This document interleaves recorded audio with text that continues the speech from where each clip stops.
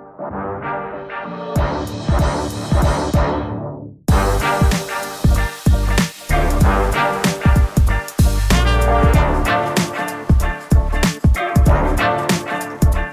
folks, welcome back to another episode of Comics Rot Your Brain, the podcast where professional screenwriters talk about the comic books that we love, mostly from the 1980s. I'm one of your hosts, I'm Stephen Bagatorian.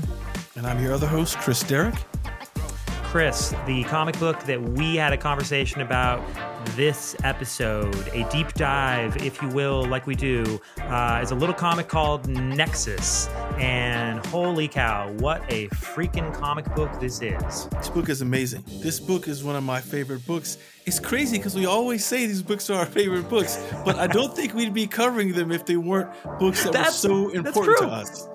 Yes. So true. That's why we picked them. That's why we picked them, folks. The game but is this rigged. book is top. This is a top book. I gotta tell you, man, it's so fucking good. So we are good. in complete agreement. NEXUS is absolutely, I think, one of the landmark comic books in American comics of all time. Certainly one of the landmark independent comics. It has lasted for over 100 issues over these last many decades, and it has spanned multiple publishers from Capital to First to Dark Horse. Now it's at Root Dude. But for those of you who don't know NEXUS, NEXUS is a space opera, an extraordinarily unique space opera created by Mike Baron, the writer, and Steve Rude, the artist, also known as the Dude.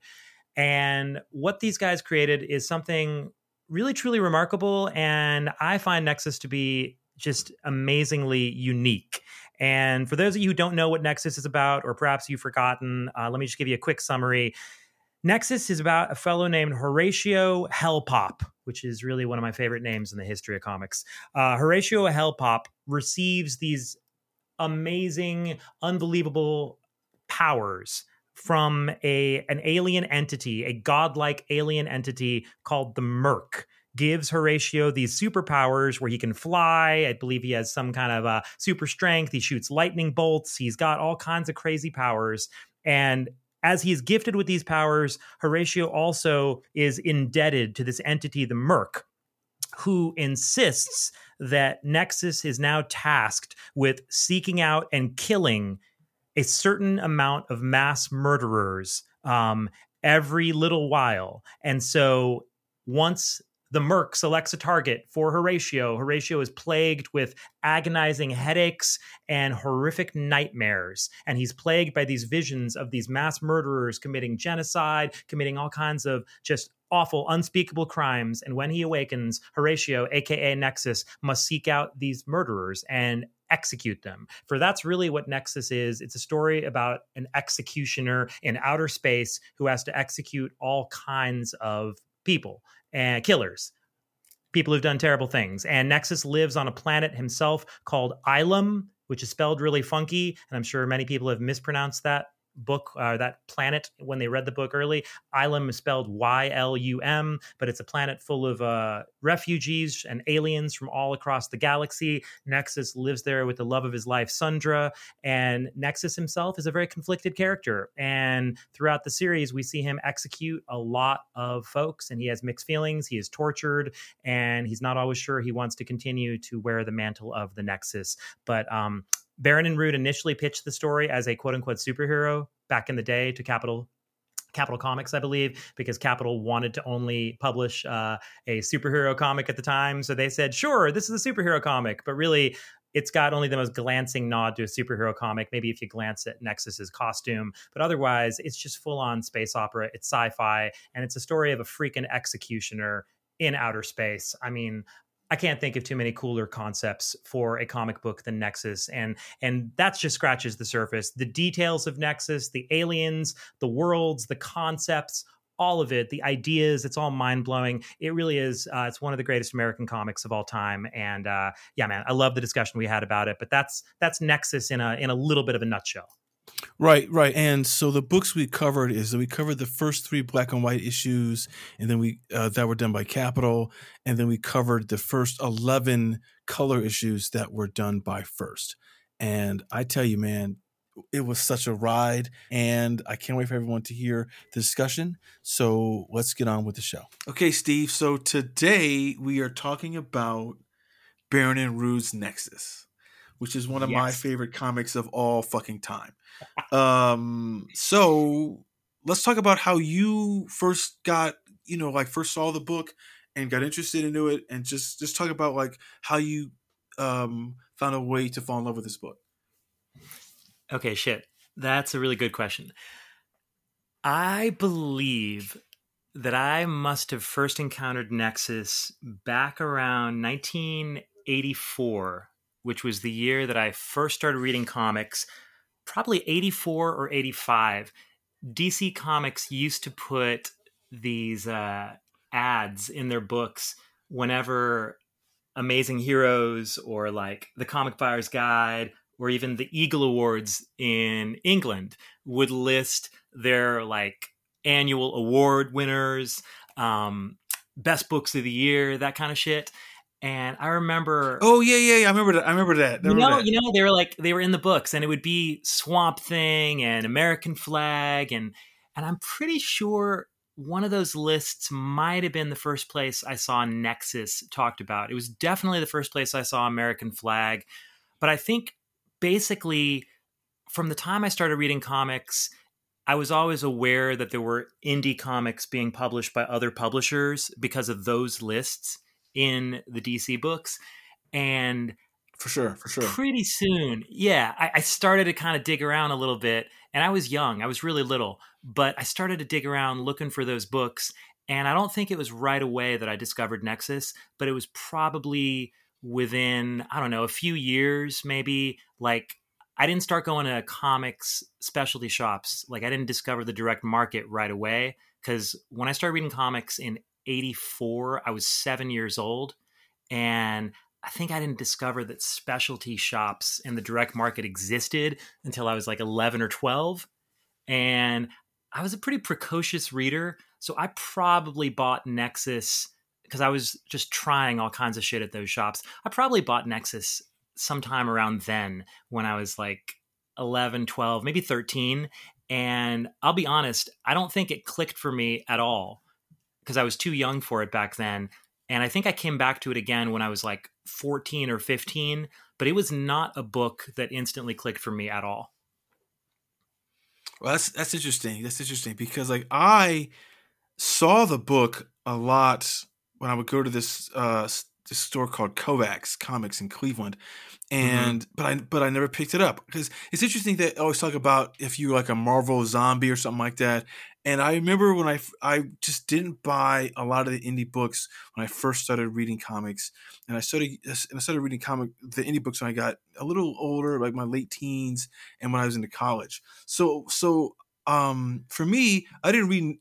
I saw it all the time, and it was funny you bring up those award things that were in DC because they were never in the Marvel books, which I think is fascinating.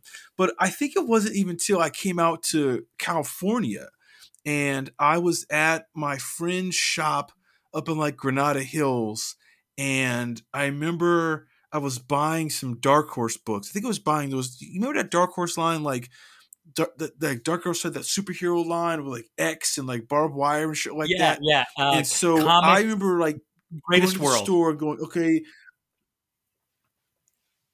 Yeah, Comics Greatest World. Yeah. So I was like, okay, what else does Dark Horse do? And there was like there was the Nexus, the miniseries. And I got one of the miniseries and I was like, this fucking book, the art in this, like fucking Steve Rude is killing me. Where's the rest of this book? And I was going around to this other shop I used to go to down in Ventura that's gone now. I can't remember the name of it now anymore. And I was like, where the back issue? Where the back issue of this book? Where the back issue of this? And I remember I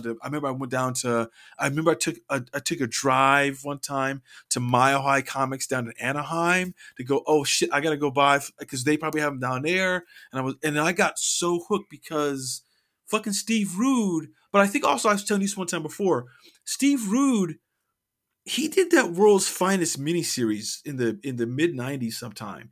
It was like Yep. 3 issues. I don't remember who wrote it, but I was like, this guy is an amazing fucking writer. I mean, amazing fucking artist. What the fuck else has he done? And I realized that he was doing Nexus, and I was like, I gotta get more of this because I couldn't believe that his work, which is so unique, it's kind of like a. He was saying this kind of like a Jack Kirby meets like Alex Toth kind of combination, which is true if you think about it. And I was like, this guy's work is, there's no one else doing work like him. And there's still no one else doing work like him now. And this is like 20, 30 years later. And the Nexus coming out was like, it's almost 40 years ago now. Fucking wild, man. That's mind blowing. Cause like the book is still so fresh and original feeling. That is insane that it's 40 years old. Jesus. Is that even possible?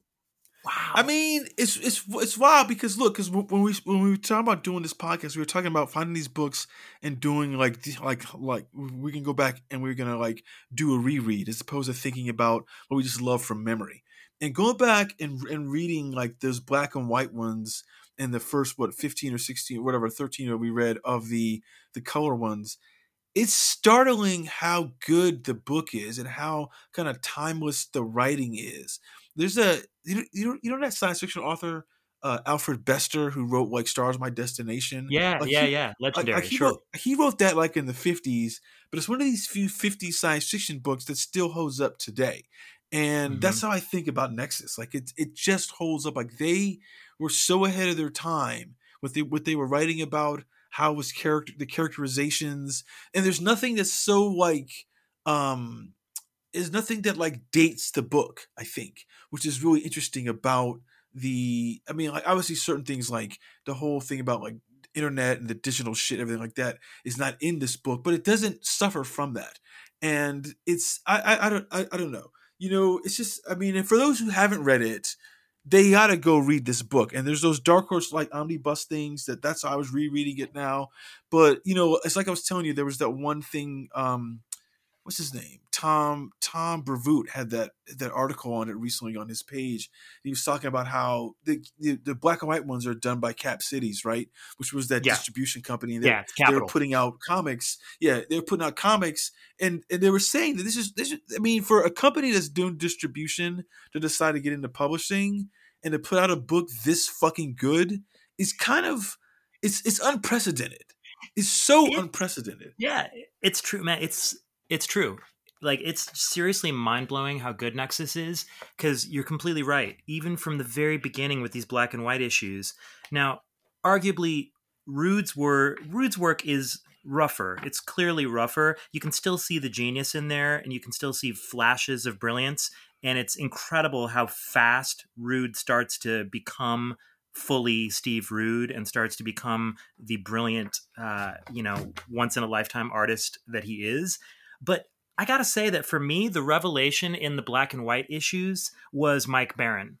Because reading how fully formed the story and the concepts and the ideas of Nexus and his whole supporting cast are right from the very beginning, and how sophisticated the writing is for an initial foray into creator-owned comics from a guy like Mike Barron. I don't know how old he was when he wrote this, but it is a shockingly well done piece of writing. And these first 3 issues, I mean, they lay out everything that you need to know about this initial concept and what is so brilliant about it. I mean, honestly, I expected it to be rougher. I expected it to kind of be a So did little I. bit more scattershot. Yeah.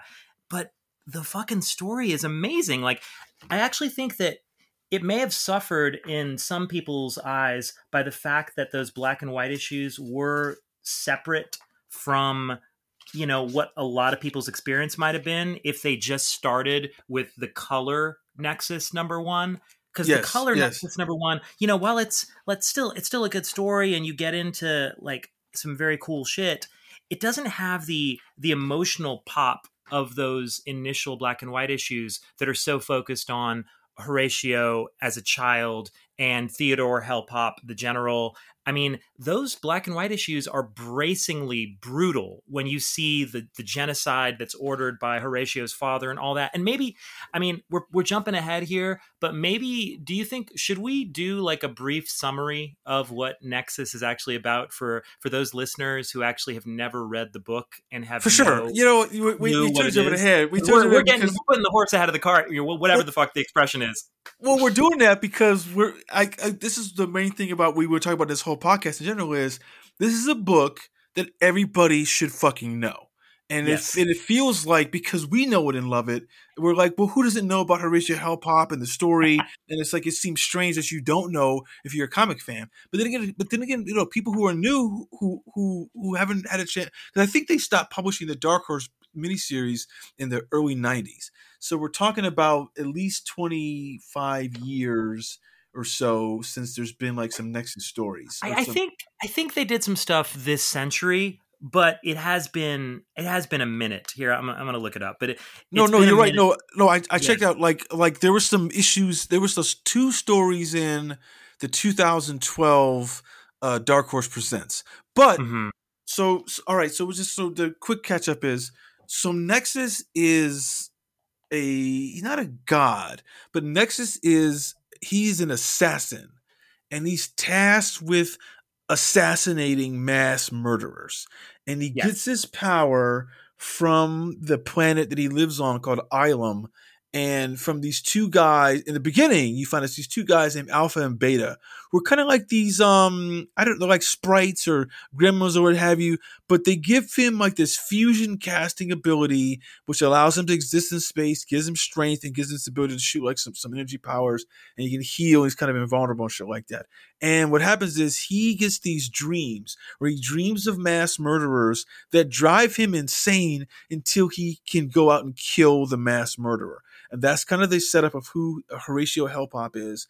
And he's on this planet called Ilum, and he's got some refugees. And the main refugee is his boy, this guy named Dave, who's a Thun, who's kind of like a half gorilla or he feels like a primate in some level, but I don't know if he is. And he's looks kind like of a like cross between like a horse and a gorilla. Like Thuns are kind of just very unique looking aliens designed by Steve Rude. And and that's his thing. And he's tasked with killing these people. So he's got to go out and he's got to and he has his refugee planet, and that's like the initial hit of what he's got to do and what the stories are all about and how he deals. And it's great because it's how he deals with killing people to stop his own pain, but he's killing people who have caused like immense trauma and have slaughtered millions. And the crazy thing is his dad. His dad had like, you know what, he killed that whole planet of people or some shit like that. Yeah, to like save the his dad killed millions and millions of people on a planet. His dad was a general and was a genocidal murderer. And so there's this crazy history to this curse that Horatio carries now, where he's got to execute all these other murderers all around the galaxy, and Horatio's own father was this genocidal murderer himself. And in fact, in the black and white Nexus, I believe, I mean, his father is, I mean, he kills his father. His father is the first person he kills as a child. Mm-hmm. Yeah, he's like 7 or 8 or some shit like that. You know, it's crazy. I mean, so for those who haven't read the book, that's like the initial thrust, and the whole series is about how Horatio deals with, you know, his dreams, and he's basically given orders in his dreams that will kill him if he doesn't, to kill other mass murderers. And it's fascinating. Sorry, go ahead. No, it's a fascinating kind of concept because it's like, is he doing good? But he's doing bad to do good, you know. But it's I don't know, it's a good morality play from jump, you know, and a morality play that almost no other comic does. You know, where does I can't think of any comic that does that puts it so, you know, it's always about the great responsibility, great power, great responsibility, like that runs like in every Marvel comic there is, right? Whether it's X-Men, Fantastic Four, Spider-Man, obviously, you know, just like all of it, Thor, just they all, it's like you got this power, you got to use it for good, for the greater good, you know, but they're not killing anyone. They have a whole code. I ain't killing nobody. But Right. Nexus is a little different. It's fascinating. It's truly fascinating. Yeah, it's actually so true. And it's dope that you say it's like a morality play, because that's one of the things that struck me reading it is there's such a profundity and pain and sense of loss and sadness in Nexus. And it's so unusual for something that I think it was ostensibly a superhero book, but really like it's only the most glancing nod to the superhero genre in the sense that Nexus has a costume. And I think that was the brief that Barron and Rude had been given from Capital, was that they could do any kind of book more or less, but that it had to be a superhero comic. And Yeah. so this was like their version of a superhero comic, but honestly, it's like no fucking superhero comic that anyone's ever done, really, before or since.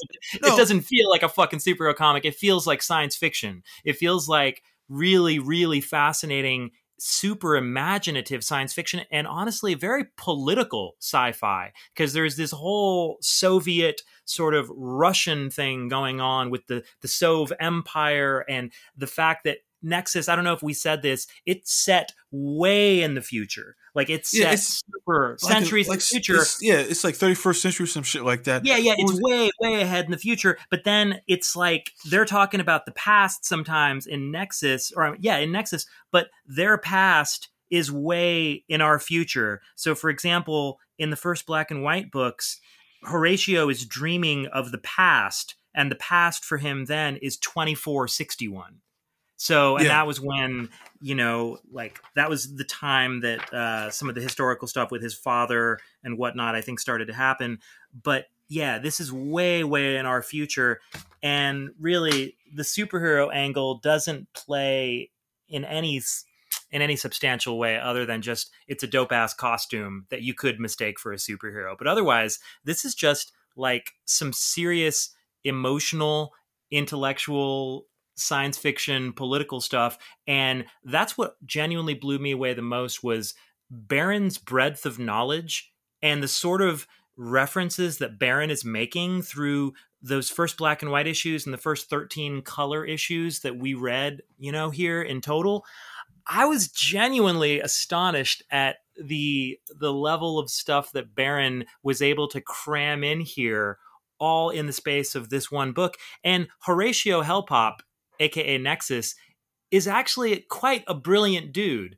And you see it in the black and white issues. As a child, he's reading Russian literature, he's studying books, and it's kind of a brilliant gambit by Barron, because he's got this main character he's at the center of a morality play, as you say, but he's also someone who has the exposure to philosophy and history and reading through his own cultivation of study and his own kind of brilliance, that he's a guy who's suffering this immense sort of unbelievable curse, but yet he's also erudite and sort of learned himself in terms of history and philosophy. So he's talking about it. And he's able to sort of put words to some of the stuff he's going through in a way that you don't typically see in heroic fiction. Like, he's more self-aware of his condition. And it's really fascinating because Barron gives himself the license to allow this brilliant character to be suffering and going through stuff. I mean, there's references to Dostoevsky and allusions to all kinds of like the great Russian authors here. Yeah, you're right. I mean, it's weird and fascinating. Like, I mean, what comic, what superhero book that you can think of has this many layers of stuff going on? And at the same time, in talking about it this way, it sounds super serious, like the way we're talking about it, like, oh, the suffering of everything. But in fact, the book is also hilarious, and it's so fucking funny. That's the craziest balancing act. Okay. That's the magic trick. That's what I was gonna say. The thing about Nexus, I think, is fucking. This is what Barron brings to it that he didn't bring to any other book that I've read. Is that you're right. You said the philosophy. He doesn't shy away from that, but also what he does, which I don't know anyone who does this as a writer in any medium. Right. He's able to balance these characters who have this weird ass speech. he crams in word plays all the time, so you're Yes. constantly laughing at jokes. Like you said before, the characters are so well defined, like Dave and Judah and Mhm. fucking Tyrone. And they all have these different voices, but he does make it funny. Like you're constantly kind of laughing at how people respond to stuff. And Judah is so like he's almost like a parody, but he's a parody with heart in a way that when he speaks in this kind of weird kind of like the tone is like some it's sort of theatrical in a way. Like Yes. it's this weird kind of like Byronic kind of like hero, but but it's done in a way that's kind of parodying that, but not in a bad way that makes you dislike him. And it's so fucking hilarious. But the thing that I loved about the books is some people do this, some people don't, but Barron does it all the time. Is every title page has got Mhm. some quote from some great philosopher Yes. or from Yes. some fucking book that's just like what that and just I remember when I started reading this, I was like, who are these authors? I need to read Right. some of these authors because I'm curious to know where like they're making these language points and stuff like that. There's no one else like that. There's no other writer who's doing a comic that is so accessible, and it's accessible because of Rude's art, because it's so Mhm. like wow, fucking like the world building is insane, but it's fascinating, and like you said earlier, the characterizations are so burning bright from the front. But the Mhm. one thing I think is interesting is as you want to have with any hero, and you Mhm. see it more so in Nexus than probably any other hero book, is Nexus as Horatio. He changes so much as a person. Like if you look at the way he is in that first black and white issue to the final one we read, where he's putting that chip in his brain to stop the dreams, where he's all fat and sloppy and he's like giving orders and he can't take and he's like got no patience and shit. It's like Yeah. he's so transformed. It's Yeah. such a I mean, like I don't know like any character in a comic that makes that kind of that kind of change in his character, in his personality, based upon what he's going through throughout what the plot is making him do. It's really interesting. That's a great point. And that's the thing I think is why it's kind of fucked up that this book is not just like championed by everybody who wants to be a comic writer, because it's Yeah. like, here's the bar that you Yep. better fucking jump over. And if you, I mean, yeah, and there's no one who does this. I mean, people love there's guys we love who write now, like modern guys. Like we talk about John Hickman every once in a while, but it's Sure. like, and he's great, but it's like, but he doesn't have the humor Mhm. that Barron has. And that's where Baron like is like, oh shit, this. I mean, he just gets. I mean, and even that character, the Clone Zone, the fucking like the Yeah. comedian, Yeah. like where that's what's cool is that he's got someone who can go so extreme and so like it's like you're rolling your eyes at his bad puns, but Yeah. it's not over the top in a way where it's like, oh, okay, this is terrible. It's like I use it, this is high wire act that everybody who wants like I think if you're writing fiction, you need to be fucking reading Nexus. It's my opinion. Yeah, no, 1,000,000%. I mean, I'm so happy that we're talking about Nexus on the show because I do know that it was a book that was widely celebrated in the comics community at the time that it was released. Like I think it got a whole bunch of Eisner Awards and nominations and wins, I think, particularly for Rude, but I think for Baron as well. So it was celebrated. But at the same point, I'm really happy to be discussing it here because I don't feel like it's a book that I hear enough people talking about today. And that is a goddamn tragedy because when you look at this, I agree with everything you said. It is a bar that is so high and so uniquely just formed, the way that their vision is put together here, that you don't see many people jumping over that bar then or now. And I think that the thing I love about Nexus is, in my mind, Nexus feels like my platonic ideal of pure comics because it is something that you can scarcely imagine existing in another medium without being dramatically changed or bastardized in order to dumb it down for some sort of so-called mass audience. Oh, for sure, for sure. Even today, even today in the world we live in, where it's so many fucking comic book projects getting adapted, blah, blah, blah, you could just hear the notes coming from any executive at a studio or a streamer like, oh, we need to tone down some of this humor, some of this wackiness. Do we really need the Clone Zone character? The character you mentioned is literally a giant alien lizard who's like a bad lounge comedian, right? He's literally a lounge lizard, and all of his jokes are terrible. He's like some old vaudeville comedian who's a giant fucking alien lizard. I think half the fan base of Nexus even hated him, according to the letter column, but Baron clearly was tickled by Clone Zone, and Clone Zone ended up getting backups in Nexus as it went on. So much backups. Yeah, but it's hilarious. But it really points to just, like you say, the twin poles, like these incredible fucking extremes that Baron and Rude somehow navigate between. Because it's a very serious story about genocide, politics, the suffering of this one man.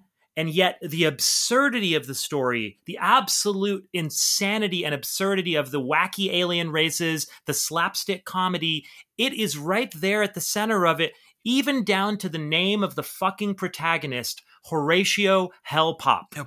Like, it's a fucking absurd name, but I also think it's one of the greatest comic book names of all time. Because contained in that name, in that fucking name is like a microcosm for the whole Nexus. Because Horatio Hellpop, like that first name, has a sense of history and gravitas, and yet combined with Hellpop, it's got that absurdity and the wackiness. And I think that name, it really encapsulates what is so unique and beautiful about this whole series. And you're right, I haven't seen anyone else do anything like Nexus. I can't even think of a real comparable for it. And yet I can't. Yeah, like, you know what I mean? Like, it's so unique. It's very singular. And yet I don't hear a lot of people today name-checking Nexus as their favorite comic or one of their favorite comics. And perhaps we would have heard a lot more of that in the 80s. But I don't feel like it exists in the conversation in the comics community as much as it should, considering the caliber of the work. And that's curious to me. And I have some theories about that, but I'm wondering if you have any thoughts maybe on why you think Nexus it's not really discussed in the 80s pantheon in the way that so many other books that I would say are lesser books are frequently brought up. So, okay, so a couple of things to that. One, the height of Nexus is like, because it's 81 to 82 in the black and white. They take 6 months off to start at first. So we're looking at 83 to around like maybe like 88, right? Is when is the big chunk of this series. Yep. So that's when like Crisis is out. That's when Watchmen is out. That's when Dark Knight Returns is out. Yep. That's when it's when Secret Wars is out. It's when the Spider-Man and the black suit is out first time. And I'm like, I think that, look, as much as we like Alan Moore, he doesn't have the depth of, like, I don't say the depth. He doesn't have the flexibility or the range of the poles of the satire, the politics, the comedy, the darkness, the hardcore emotionality. And I think that the book is not loved by enough people because it's hard to grasp. I think that if you're going to read Batman, Dark Knight Returns, Miller's work, which I think is celebrating its 35th anniversary, something like that this year, is like, it's fucking amazing, but it's a Batman story. And it's very black and white in terms of what it's trying to do and what it's trying to say.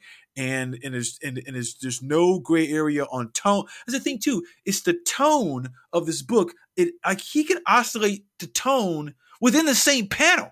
Yeah. You know, like, it's going to be funny. Right. And then in someone's response is going to be like, here's some dark shit. And then all of a sudden here's some straight up like slapstick shit. And you're like, who can do that? I think that people are afraid of it. I think comic people are afraid of it because it's so good that you're just like, I can't even get that good.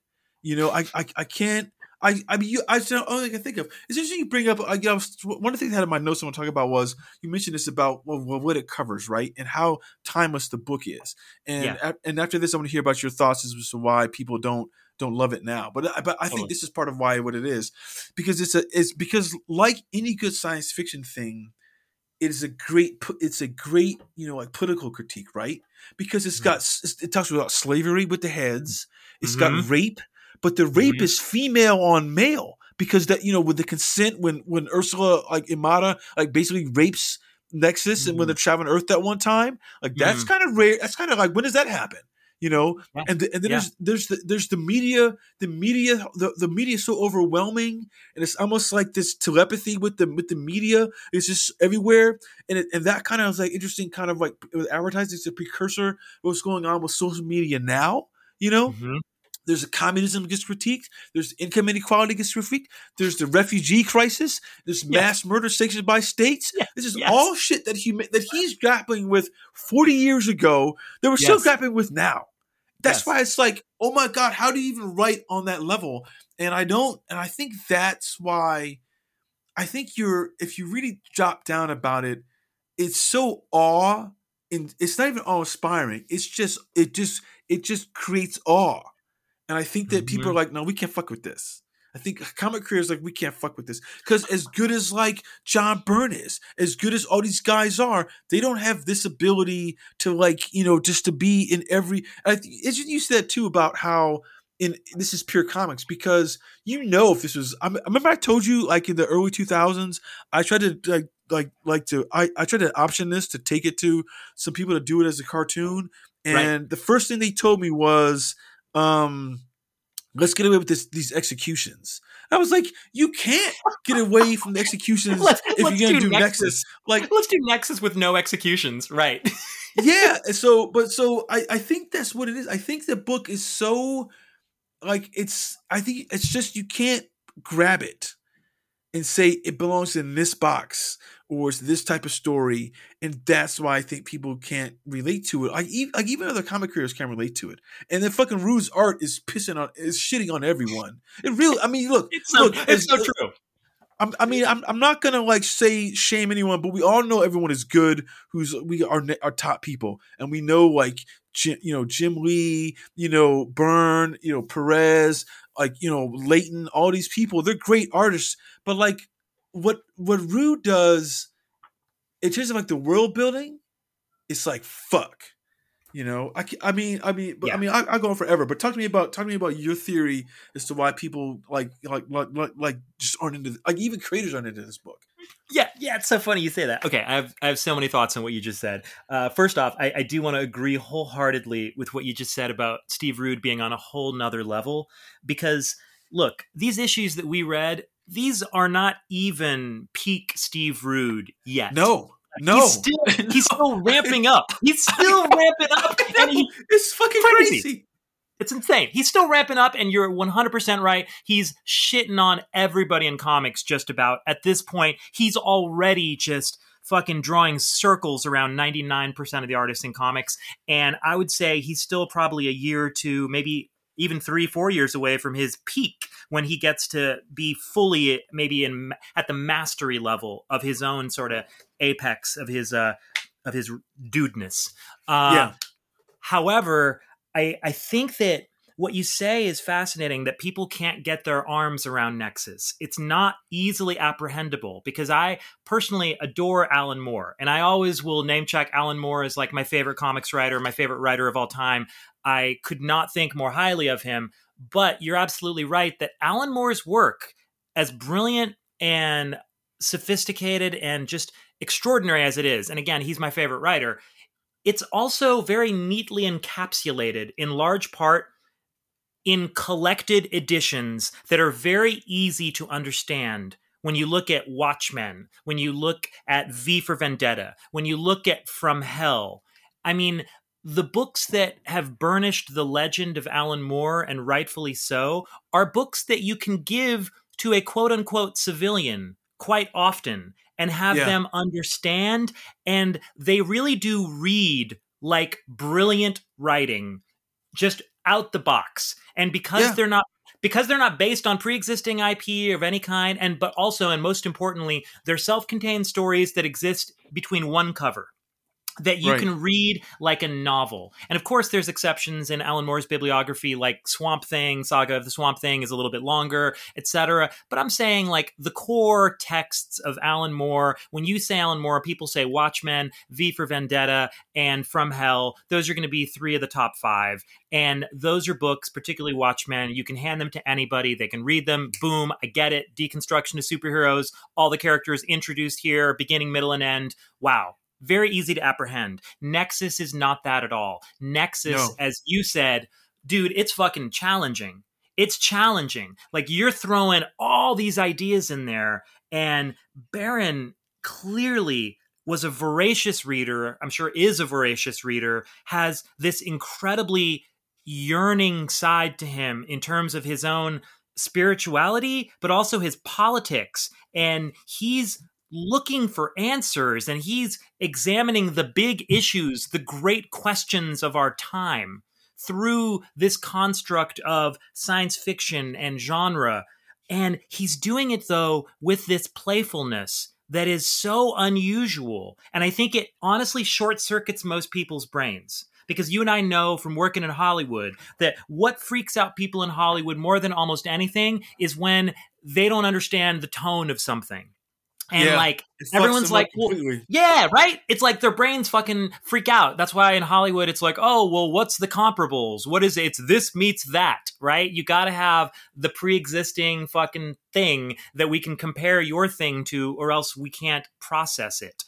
And with Nexus, Mike Barron doesn't give you those kind of handrails to other comics. So when no less of a source than Harlan Ellison offers a quote that they use on the cover of Nexus, I think it's, I'm reaching for it here. It's Nexus number 4. On the cover, it says, "Glows with originality, Harlan Ellison." Yeah. I think he's 100% right. But I do think it's a double-edged sword, because that very same originality, I would suspect, is part of the reason that Nexus is not really understood by a lot of people, or appreciated even. And it is such an original thing. But I think people don't understand how you can be deeply emotional and yet also wacky and slapstick. How you can be philosophical and you can be politically serious and dealing with issues like genocide, but then in the same issue of a comic, have some wacky joke with some quirky aliens doing something goofy. And I think that mashup, to me, is part of the pure comics of it all, because it's something that can only exist in a comic book that I can't imagine existing in other forms. And it is really, really just, it's a shame that people don't understand what Barron's doing here and what Rude's doing. But it reminds me of a quote that I remember reading in a review that was talking about another writer, but they were comparing this writer to Alan Moore, and they were saying that Moore's writing has that quality that I mentioned a second ago, that Alan Moore's writing often screams great writing on every page. Right. I don't know that Mike Barron's writing screams great writing on every page, because depending on the page you read, it might be some wacky slapstick shit. It might be just a really funny, goofy bit or whatever. So I think this confuses people. And because it's such a challenging read, because it's so goddamn original, I really think it leaves Nexus in this odd sort of liminal space, kind of like just a weird, I don't know if you want to call it an uncanny valley of sorts, but it's like, it's neither fish nor fowl. It was created on some level to look like a superhero book. But anyone who picks it up thinking that it's that is going to be sorely disappointed.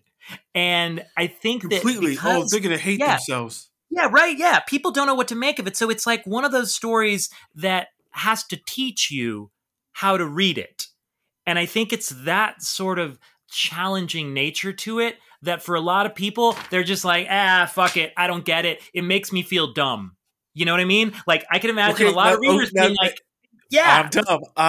Okay. Now, see, it's okay. That is a really, really, you know, great insight on the book because you look, I've suffered a lot of that in Hollywood, trying to write stuff that is like really out the box. But and I kind of I mean, I think in my own head, it's like certain comics that I've read, like where they do shit like this, really original type shit, is if it Mm-hmm. really burns in my heart as like this is what storytelling can do, this is what storytelling can be, because it's a little harder to like it's not candy, right? It's Right. like this is like some broccoli for you to eat, but it's broccoli with some brown butter and some really good salt, and it's so good. But it's Yeah. like one of these things. But you're absolutely right because look, I think about Alan Moore, and you're right. It's those books, but here's the difference, right? So, Viva Vendetta and Watchmen, they're short run books, right? 12 Mm-hmm. issues, I think 6 issues, and everything like that. Baron is doing. They did 90 some issues of this book. Over 100, over Over a 100, hundred. over 100. I counted on Wikipedia. It's like a little bit over 100, which is a staggering amount of issues for a It's a stag creator-owned, for a for a largely creator book. creator-owned book. Yeah. And the thing that's interesting too is that we talk about these guys more.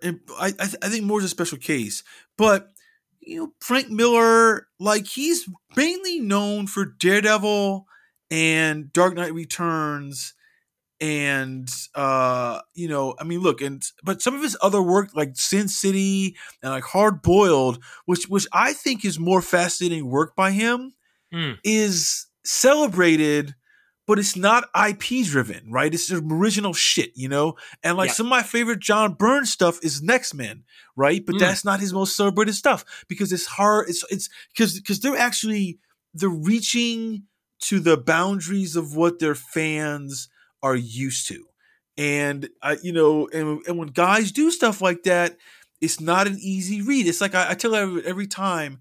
I never read The Legion of Superheroes until I read the one that Keith Giffen did with the Beerbaums writing it. That had that one where it's like oh, 5 years 5 years. later. 5 years Five later. years Yeah. Yeah. later, Yep. they throws you in with issue number one, and all the heroes are being rolling around by their weird ass fucking alien actual names, not their code names, and they're not wearing their super suits. So it takes it. So you as the reader have to begin to kind of like fill out a spreadsheet in your brain to Mm-hmm. understand the relationships, and I think that is what is hard on comic readers. It's hard on any reader. It's like you pick up a fantasy novel and there's 4 or 5 pages of like here are the houses of the family tree, shit like that. It's like, but at least they're giving you that. In Nexus, he doesn't do that. In that League of Superheroes, they don't do that. So it requires so much more of the reader to. You gotta really be engaged. And I think it's sad that being engaged means that you can't enjoy dope shit. And Nexus is so dope. And here's the thing: it's crazy, right? Like we're mainly talking about like Baron. We're not even Yeah, talking it's about so like Rue's funny. Dude, contributions. We're so not even funny. talking about Rue's Yeah. Oh my God. contributions. You read my mind. You read my mind. That's But literally the next thing I was going to say is we got to get to Steve Root in a Steve second. Root is like I know, Yeah. but it's just but even Rude says in this one interview, he was saying it's like the Nexus was entirely Baron's idea. He came to him and they Mm, talked about it like over dinner. So he said, "Here's what I want to do," and Rude said, "I'm in for it. I'm down for the ride." But I don't think that Rude knew where Baron was gonna go, because even if you look at the first issues, although the characters and the mhm. storyline is really is so like designed strongly Yeah. that he goes so far. Like that one issue, you remember the issue when he like goes to like that to that Sove planet, and he's walking around and he's hanging around with the people on the street before Mhm. and it's like he's meeting. It's almost like he's hanging out in Moscow. Yeah, Like it's hiding out there. the one where he goes to assassinate the general. Yeah, yeah, and it's yeah, the general who knew his dad, he and everything Yeah. like that. It's like that's such a weird issue. I mean, Mhm. we were trying to think about people who are comparables, and you were saying earlier, it's like it's like the book has to teach you how to read it to enjoy it. And I remember reading that, like, one of my top 3 novels of all time is Umberto Eco's Name of the Rose. And he even says in the intro to the book, he's like, my first 100 pages of this novel is going to teach you how to read the novel. And then there's another 600 pages.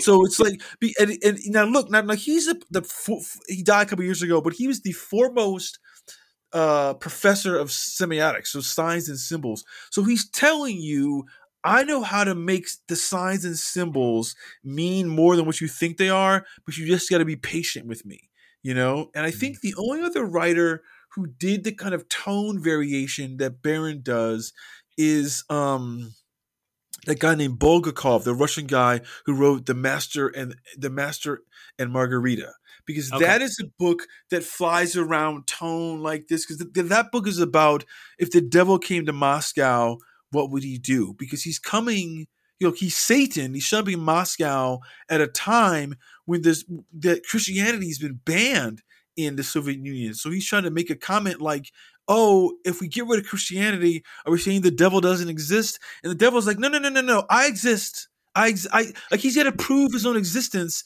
like in a society that says Christianity doesn't exist. It's it's an absurd kind of like look at what is going on with what the Soviets are trying to push onto people. And I think it's the only examples that I can think of in literature. Now, granted, I've read a lot, but I haven't read everything. Or maybe that one book by Italo Calvino called If on a Winter's Night, which does this weird shit too, where it's like it tells you part of a story and then stops and goes another story. It's another tone and then stops before it really finishes. And it's just a bunch of stories that and if you're in a book, if you're in a story, someone is trying to find a book that they read that is the next story, and it's just but they never go back to the person who was reading that story. It is just this wild piece of experimentation in just narrative fiction that I think you're right. It's like, people don't want to be, condemned as being dumb.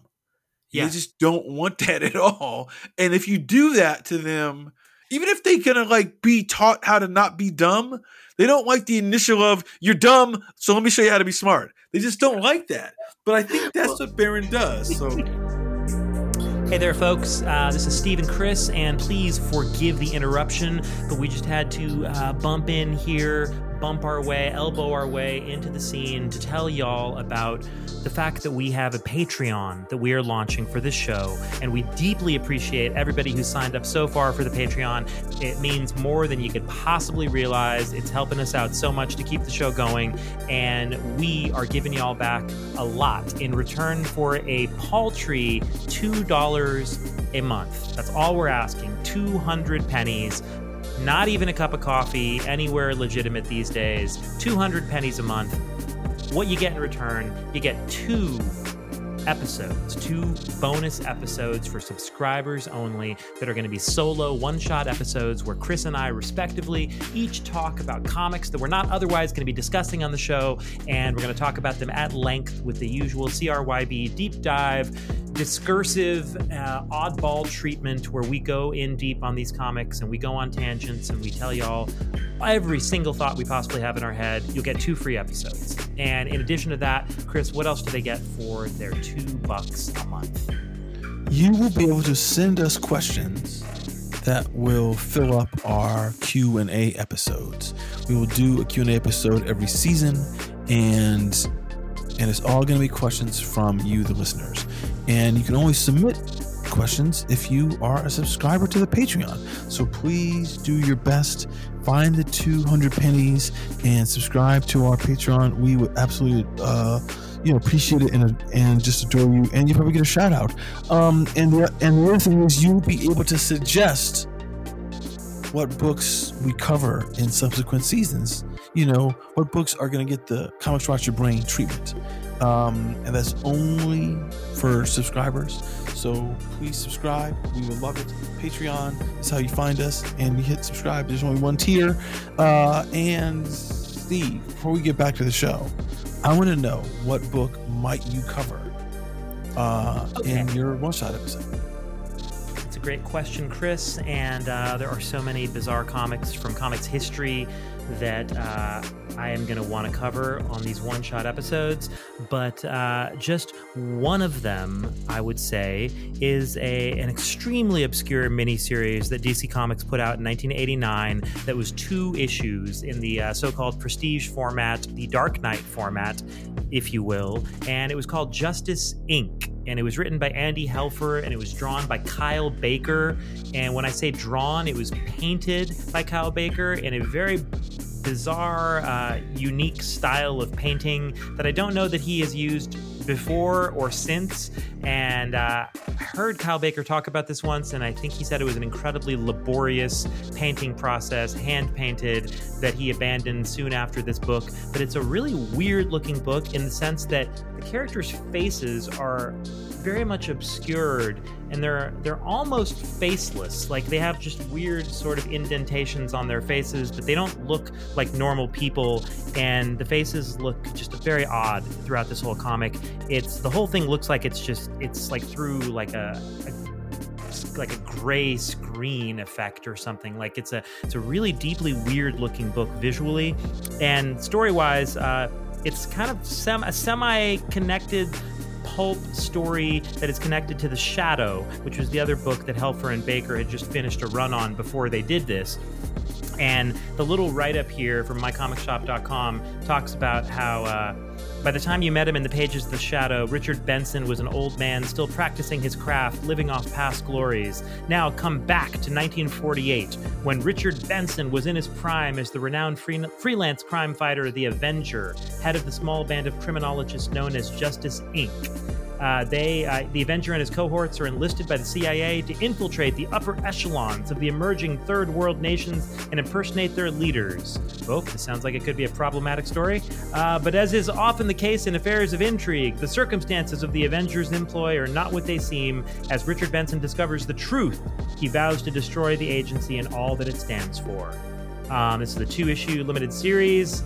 From the critically acclaimed team that brought you The Shadow, suggested for mature readers, DC Comics 1989.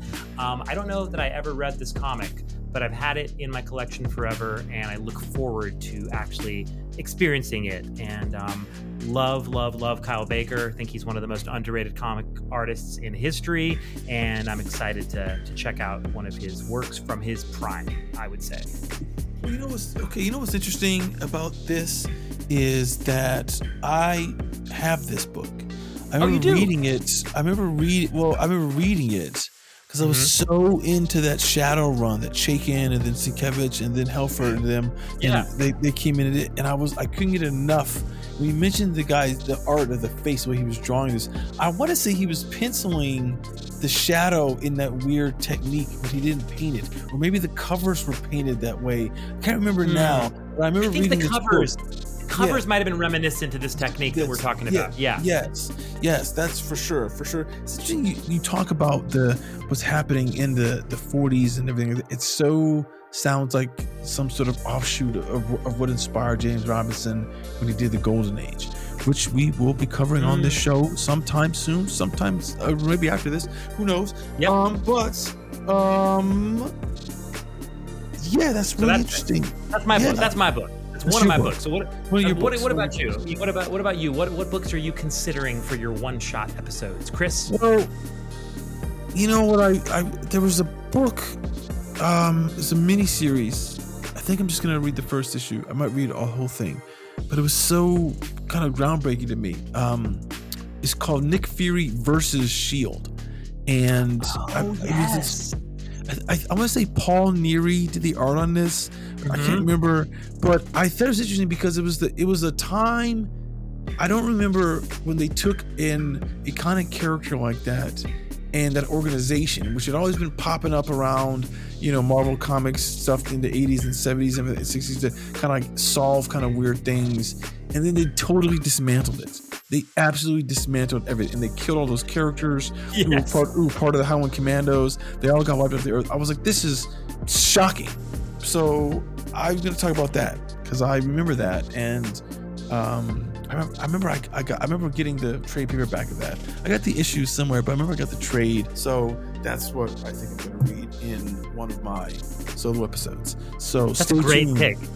That's a great pick, man. That's a largely also kind of forgotten series, but that was a big release at the time. Speaking of the Dark Knight format, that was also that prestige kind of square bound Dark Knight format. Yeah. And I remember the second issue of that book in particular had, what to me is a very iconic Nick Fury versus Shield cover. Just iconic cover, period. But it's a Bill Sienkiewicz cover, which I completely had kind of forgotten he did. But now that I'm looking at it, it's like in that same period of Elektra Assassin or shortly after.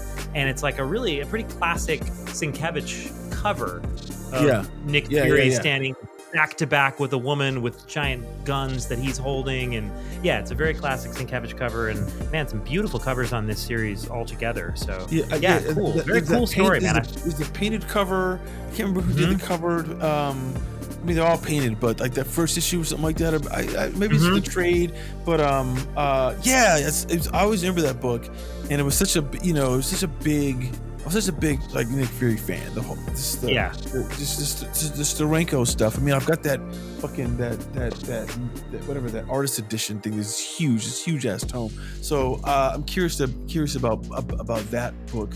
Will be one of the books that you might get a chance to hear about if you are a subscriber to the show. And for $2 a month, you can become a subscriber on our Patreon page. And now we will get back to the show. It's crazy. It's phenomenal to me that like some of your comparables that you can think of for Mike Baron and for what Baron and Rude are doing here are Italo Calvino, Umberto Eco, and some Russian literature, which is of course very apropos, but it also kind of shows you how simultaneously like high-minded and adventurous what they're doing here is, but yet there is just this playfulness to it and just a pop to everything that feels like it's mashing up all of this experimental literature, Russian literature, history, all that through the blender of comic books and the visual influences of, like you say, Alex Toth and maybe some Max Fleischer cartoons and Space Ghost and all of Steve Rude's major influences, Jack Kirby, of course, and all of that in a blender. It's like Jack Kirby meets Alex Toth meets Russian literature and like the suffering and existential philosophical angst of people who had suffered through this brutal empire. Like, it's just such a phenomenal mashup of these elements. And it's really doing what people always say that great writers and great artists are supposed to do. You're mashing up these elements that are clearly the individual passions of Rude and Baron. And it's not like Steve Rude necessarily on his own, I'm assuming, had any kind of obsession with Russian literature. And it's not like Mike Baron on his own had any kind of fandom inherent within him for Space Ghost. It's not like on their own, either one of these gentlemen would have created something that was such a crackling, kinetic mix of influences that does, as Harlan Ellison said, quite plainly, it glows with originality. There is nothing else like this book. And I mean, the philosophy and the humor, it's all there. It's all fucking nuts. And the 3-part story, the trilogy where they cross over with Baron's other book, Badger. The Badger thing. Yeah. I was kind of prepared, and they go to this place, Nexus, and Judah. They're in a spaceship, and they're out for some crazy drinking expedition through the galaxy, and then they get sucked into a black hole, and on the other side of the black hole, they get trapped in this bowl-shaped world, like a world that's in a giant bowl. And this world, like, once they're there, they meet this, like, flying fucking manatee looking alien cyclops creature who says to them, like, look, you're in this crazy fucked up place and you're gonna have to go through these 3 different sort of checkpoints to get out of this place, and you'll have 3 different types of battles, and the final battle is a philosophical battle, and which is crazy. It's insane. And so just like, if I read you just a few lines here of the dialogue where they get through the first 2 rounds of battle, and then suddenly you come in on a scene where they're in this alien landscape, and it's Badger, who's Baron's quasi superhero berserker kind of Wolverine-ish character from this other book, The Badger, and it's Badger talking to Horatio, aka Nexus, while Judah is hanging out here in this alien landscape. And just to give people an idea of the kind of writing we're talking about here, Baron has Badger here saying, "You see, Horatio, people are basically scum. I look out for number 1 and those few people I care about." Horatio says, "Yes, but your actions as a vigilante seem to indicate that you're trying to impose a moral standard, a superego, if you will, on society." And Judah says, pain's all gone, my fellow travelers. We haven't been attacked in 3 days. When do we get to the ring of philosophy? Meanwhile, Horatio and Badger ignore him. And Horatio says, "If you believe people are scum, why do you try to change their nature? You know it's hopeless." "Well, I'm on a mission from God, and I like to make the Drongos sweat a little, of course." Judah says, "Ahem, where? I say, where is the ring of philosophy? We should have reached it by now." Horatio says, "God? What God?" God's a badger. He has chosen me to do his special work, to seek out injustice or even rude behavior and punish the guilty." And so they go on having this crazy philosophical discussion, and then it gets to a point where Badger says, "Don't worry about it, Fuzzface. If there is danger, let it come. Relax. Be here now. Go with the flow. Do your own thing. The Tao is elusive and intangible. Get me?" And Horatio says, "My dear Badger, you are correct in your Zen, but diffuse in your Tao. For Taoism is a wider-ranging concept than you might believe. Far from forbidding discipline, it embraces it. Let me give you an example." And it goes on and on like this. And this is like supposed to be a fucking superhero comic on some basic level. No. And this is insane. This is insane, but it's so wildly entertaining. But see, this is what we were saying before. It's like he can jump from total philosophy to slapstick comedy in the same panel because every time Judah is saying, "Where's the ring of philosophy?"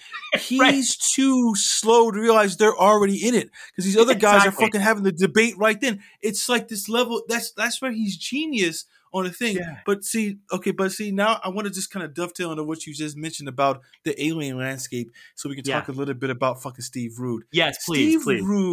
Steve Rude, I don't know anyone as unique as him in this book, right? Mm-hmm. Because as cool as Jack Kirby is with all his kind of like creations and the way he draws, and I think Kirby's true kind of like gift to comics is panel composition, page composition, and how to draw the form in the most dynamic way. And he has some cool technology because see, one of the things that I was really young that I always used to kind of judge how good an artist was how good you use technology.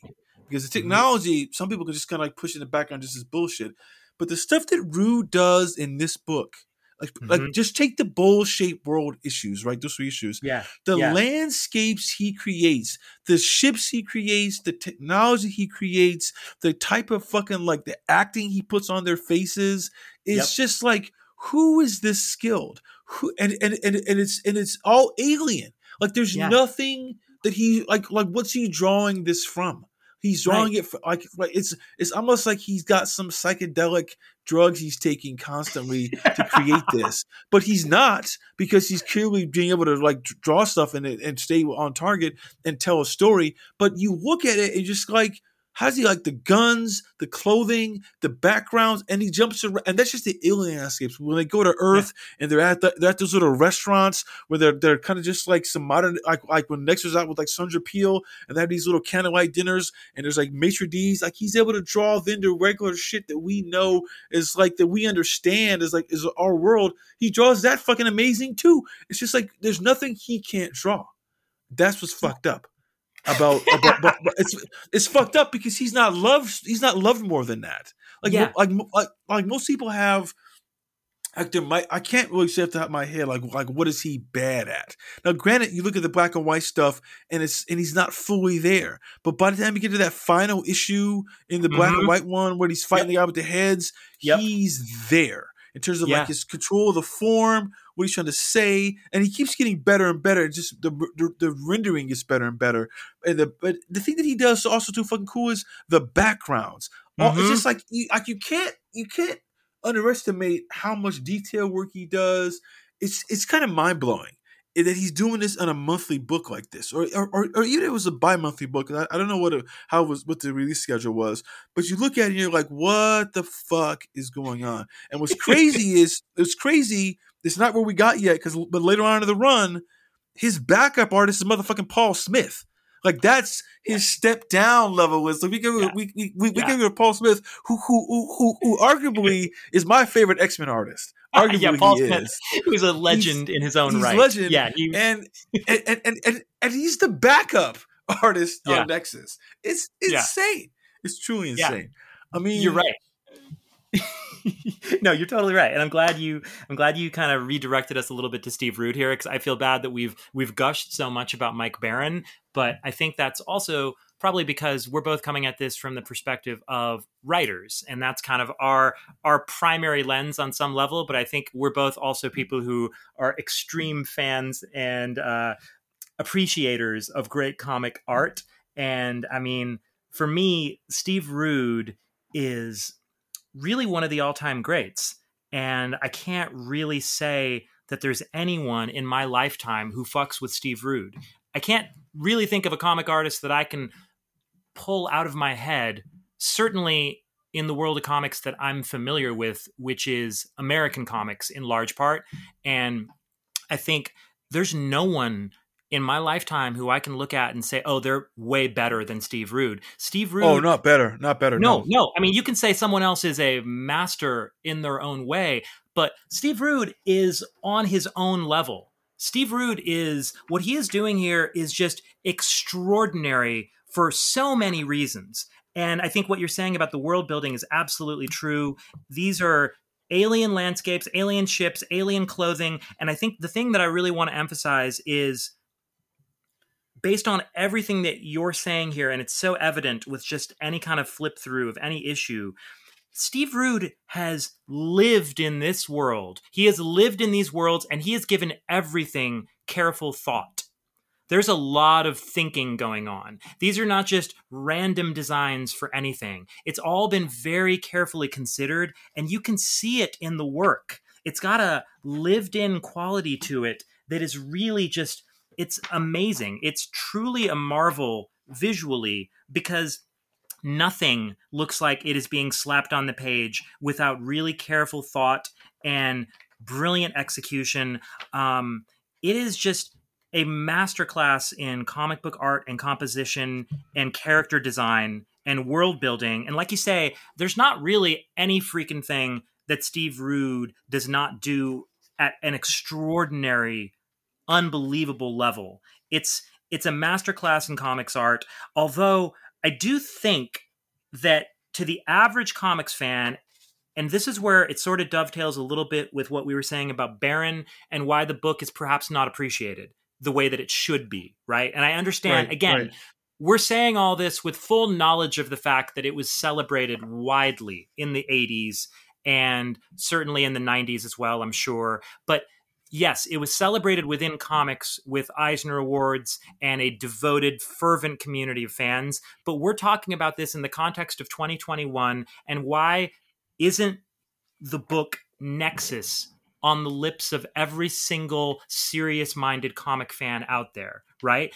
And I think that part of the reason for that is how challenging Barron's writing is, like we talked about. And Barron's writing says, come on, keep up. Keep up. Okay? Yeah. Here, throwing a bunch of concepts at you. Keep up. All right? I'm not dumbing it down. I'm not making it easy. Just stay with me. And if you don't, I don't care. Right? Barron's throwing all these ideas at you. I think in his own way, Rude is sort of the perfect complement for Barron, because Rude also, he's interesting as an artist because the work is dynamic in its way, but it's also got a subtlety to it, and it's got a grace to it, and it's got a beauty. You're so right. It's got a beauty to it, right?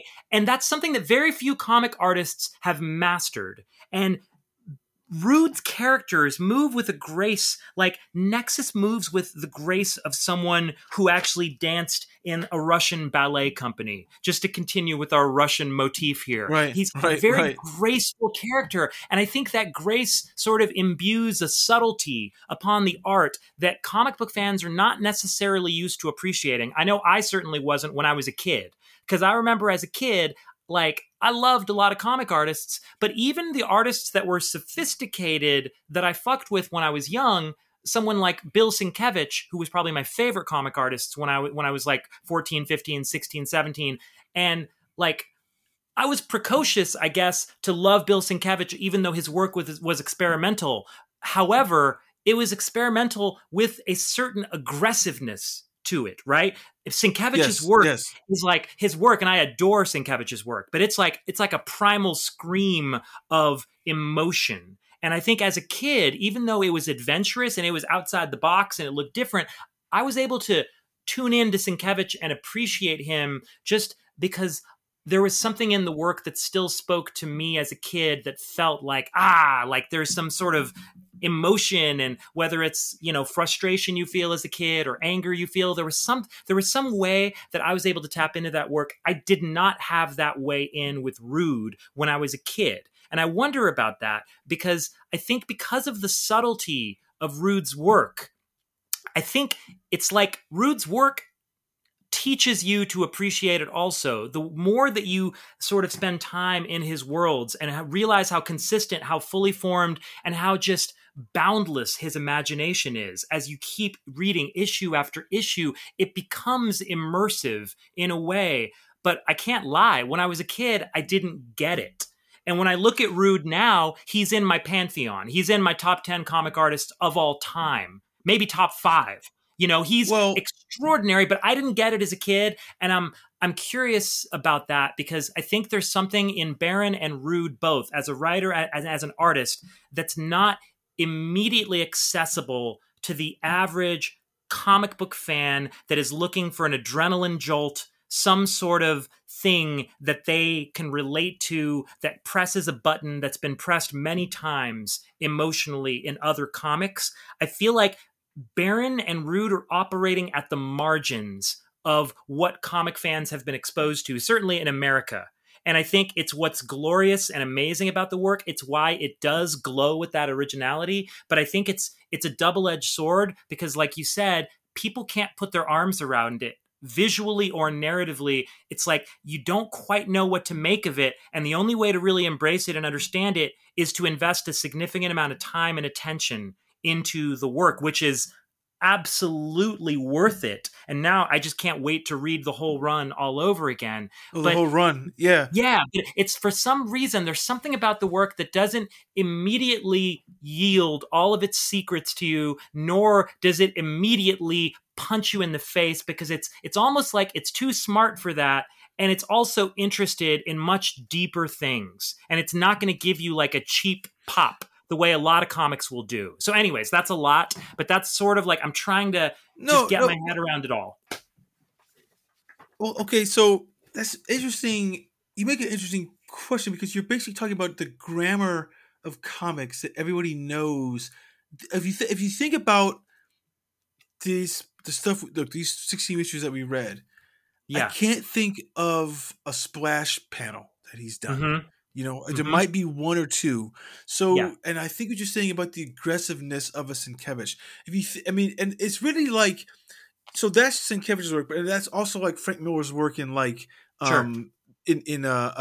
Dark Knight, obviously, but obviously like in Sin City. But Yes. is Daredevil, and but the rest of those things and all these guys is their work is very graphic, right? Mm-hmm. It's very what you think about what graphic arts are about. It like it reads really far from away. And what you also said was there's a grace to to Rude's work that when you start reading it, you just are like, whoa! It's interesting you said about he could draw anything, and it's like it's lived in. Like I was watching that cartoonist kayfabe episode a month or Yes. two ago about when they broke down Hard Boiled, right? And they were Mm-hmm. talking about how fucking Jeff Darrow, he must have like this photographic memory because he draws everything to such a degree of detail that it's like that it almost feels like he had models in front of him, but you know he Mm-hmm. didn't because it's like Tokyo, so his memory's so strong. Like I feel that Rude has that same memory ability to draw, but he's even better because he's creating shit we've never seen. Yet it feels so real, and it's interesting because there's that one famous painting. I want to say it's by Raphael. It's called. It might not be Raphael, but it's called School of Athens, right? And it's that it's Mm. like and it's like this with Plato and Aristotle are talking in the middle, and all these other philosophers are walking around, blah blah blah.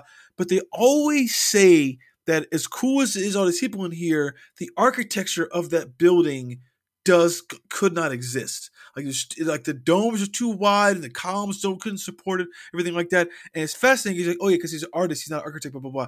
But if you look at fucking the stuff that Rude creates, his wild ass creations, it feels like it could exist, like it could be constructed.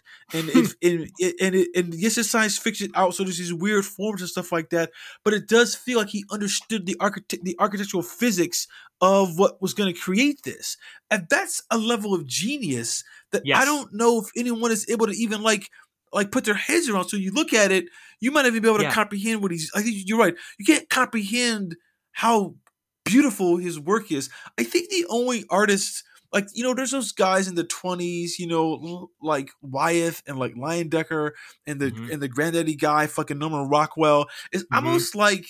It's almost like if Norman Rockwell's work was being channeled through Jack Kirby's kind of like his lines. Like Right. that's how you can kind of look at how beautiful, but how like so like physically correct Yes. the figures are, because even when people are like crazy big and monster out and stuff like that, they're still proportioned right. Like there's nothing that Yes. seems like that doesn't fit. Like, because you know how a lot of time in anime, like the swords are too big or things that just don't like. What the fuck is that? Is the physics behind that? Yeah. Rue does none of that, and it's Yeah. really bizarre that that's his ability to create shit from wholesale cloth with no reference, and it Yeah. still feel like you said, it feels lived in and it existed somewhere in some time, and he's Yeah. able to like peek into some architects kind of like blueprints to create shit. It's insane. And then he's got the costume design that Yeah. like fits. It's just like, dude, like what are you doing? Like what the What I fuck? mean, like, and the thing is, a lot of times that like his panels are so dense but not unreadable.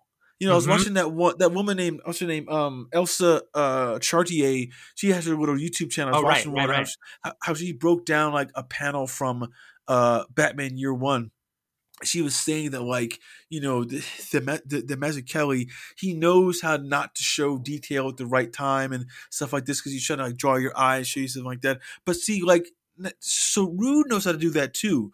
But when he used to show you detail, it's almost like the way it's colored helps shape where your eye is gonna look. Because there'll be Mm. these big ass crowd scenes and it's like in hands in the air, fists and shit like that. And those scenes are all kind of colored in a way where it feels like a mass. And then when you get into what you got to look at, it's more detailed in its color. So like I think this guy name is like Les Dorsey or Less. something like Yeah. that. That's right. Yeah, he's doing the colors. Like he is instrumental too in like how the book like you can consume it, because we're talking about it in a level that's like, this guy's work must be impossible to look at on the page, and you know what, and I mean, it's weird, like, was it like, what would the original art of this look like how do you read it, but then you look at the black and white stuff and you go, well, that's what it looked like, it's just colored, and it's readable in black and white, but to me it's interesting because he did so much like cross hatching and shading and stuff like that in the black and white stuff that he didn't have to do with the color,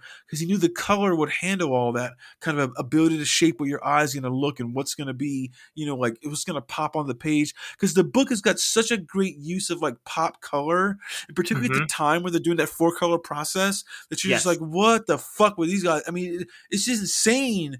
It's insane what they're able to achieve in that 4-color process that the other books, I think some of those, like the indie books, like I remember like Comico's like Grendel, not Grendel, but Grendel too, but also about like Elementals and like Mage did really, really cool shit with the color too, that like was what the mainstream books like Marvel and DC weren't doing. I don't know why, what that process was, because there's no like proprietary processes that somebody couldn't do. It's just interesting to see, but the art is so, I think you're right about how you say it doesn't have those graphic panels. There's no like, oh my god, like let's put this up on the wall kind of art, right? Kind of stuff that you think about for comic art. But when you look at you look at a page, or you look at a sequence, it's so like your eye never gets lost. No, it's exquisite. I don't understand. Exquisite. Yeah, I mean, you look at it, and you're like, I mean, like, look, like I said earlier, those illustrators from like the 20, like in the say what the Roaring 20s, right? There's all those illustrators before they were like doing photography in magazine, like in newspapers and stuff like that, and in magazines. The people would illustrate that stuff. Yeah. And the primary guy obviously is Norman Rockwell kind of stuff, but that was the main way of like doing advertising and stuff like that, and doing fine art, and that was a style that only really fine artists did, and then it disappeared once photography became a big thing, everything like that. But so it didn't it only lasted like 30-40 years, but Rude is the total grandchild of all that masterful kind of like true illustration that when you think about so what does the illustrator do? And he turns it into a style that works for comics. Because like I said earlier, one of the things that works so well with his work is the expressions on people's faces. Yes. How he tells the emotion. Like oh my God. When Horatio was in pain, when someone is scheming, when someone is upset or laughing, it's like these big wild laughs, or it's so like, I mean, you've been saying it the whole time. It's masterclass work that it doesn't make sense that it's not celebrated. I mean, again, you're right. At the time it was, but it should have this lasting effect of like pushing everybody's buttons. Like, how do we beat fucking Nexus? The way they're like, how do we beat fucking Dark Knight and Watchmen? And that it's not in it's not in those conversations. I understand. I mean, what we talked about today is not stuff I thought about why it doesn't hit. Because you asked me why I don't think it hits, and I never thought about that. Because I always used to say this book should be the massive book everyone should love. Yeah. But then again, I never thought that it's going to be too hard for people. And maybe it is. Maybe it is. Well, you know what? It's like if Watchmen was 127 issues. Yeah. Would it be remembered the same way? Probably not. No. I think that, Alan Moore's Swamp Thing run, Saga of the Swamp Thing, that is one of my favorite runs ever on any comic book ever. I think it's absolutely glorious. I adore that run. But you don't hear civilians outside of comics talking about Alan Moore's Saga of the Swamp Thing. No one's read those 40 some odd issues, whatever it is. Civilians talk about Watchmen. They talk about Dark Knight. They talk about V for Vendetta, whatever, the comics that are easy to digest. And I think that's a huge part of sort of the blessing and the curse of Nexus. The blessing of it is that Rude and Barron are enormously generous as creators. They're stuffing so much in there in terms of the language, the ideas, the characters, the world building, the visuals, the composition, the thought, just the acting, the panel composition. It is just jammed to the gills with brilliance. And I honestly think you mentioned the word genius a second ago, and I was thinking about that as you said that.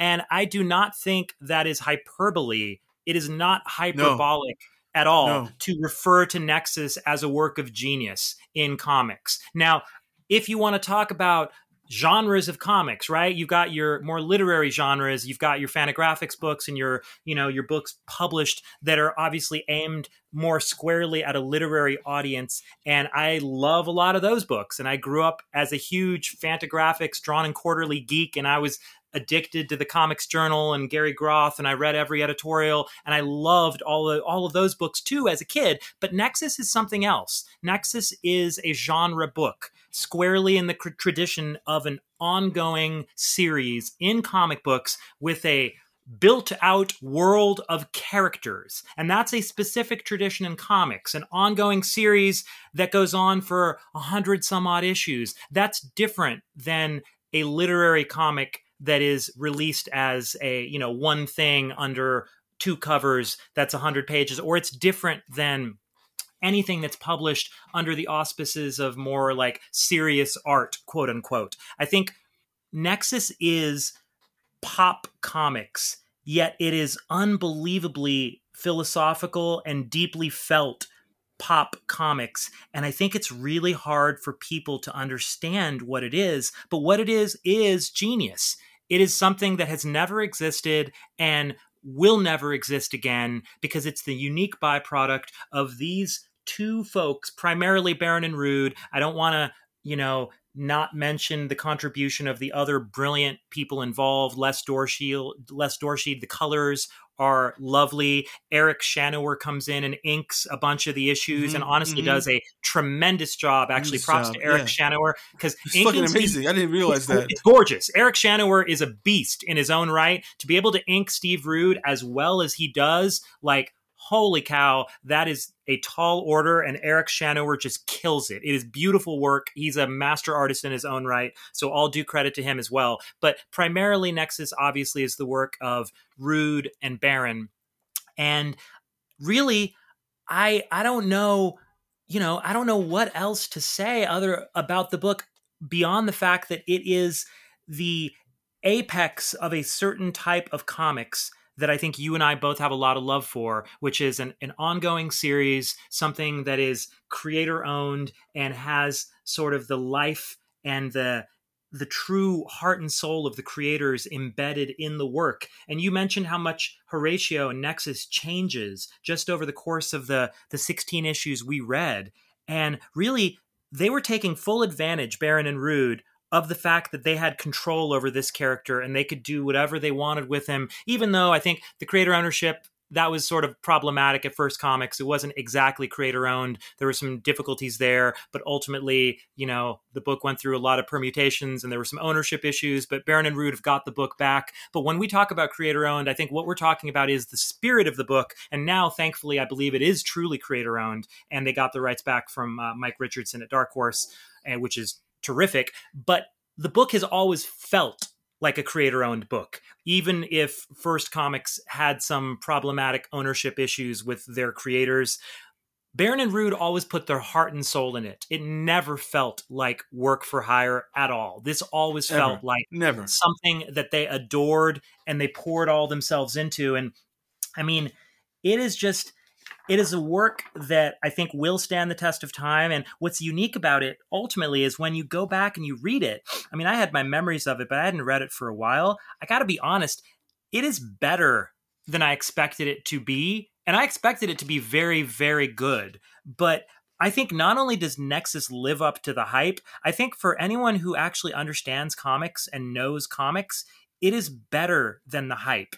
It is a glorious piece of work that is so freaking just fun to read that I just think it's an amazing thing that everyone should be aware of and everyone should revisit. But yet there is a subtlety that is fascinating to me, that because Baron and Rude both appear to me to not have a lot of ego in a certain way as creators. And what I mean by that is that Rude, like you say, he's not going for crazy splash pages. He's going for, how do I tell the story? How do I execute the telling of this story? He's not thinking about, oh, am I going to be able to sell the original art for this page? Let me try to goose my original art sales. He doesn't seem to give a shit about that. He's trying to draw the most perfect rendition of this story to make it as immersive as possible. And I think that Barron, the same way, Barron is not really overly concerned with the audience here, I don't think. I think he's trying to write something that he and Rude can be highly engaged with, that tackles stuff that they care about. And I think that there's something about that that gives this book such a unique flavor that I hope that everyone that listens to us talk about it just goes and picks up one of the omnibuses or goes and finds the original issues. Honestly, they're not expensive. I would highly recommend getting the original issues for anyone who cares to. For me personally, that's always my preference. And it's got a highly entertaining letter column, and the letters column in Nexus, for sure. It's wonderful. And you actually get Harlan Ellison himself writes in a letter, I think in issue 3 or 4, and gives the book a whole lot of love, but then also critiques it a little bit. And it's kind of hilarious because you get to hear Mike Barron respond in a little bit of a snippy way to Harlan Ellison's critique, which is so funny to me, because then they use Ellison's quote on the cover of one of the next issues.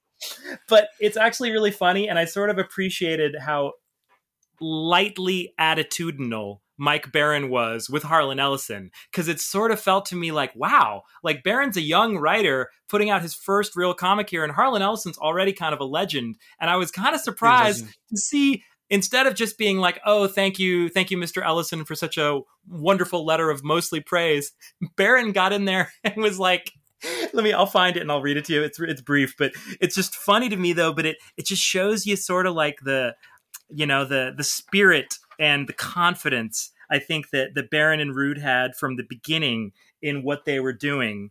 And it's really fun to see their voices there too. Here, I'm gonna find that letter. Okay. So this is the thing about getting the original issues, is that one of the things I love about the letter column, particularly in those first comics, the indie comics, is that they actually use the comic letter column as a forum.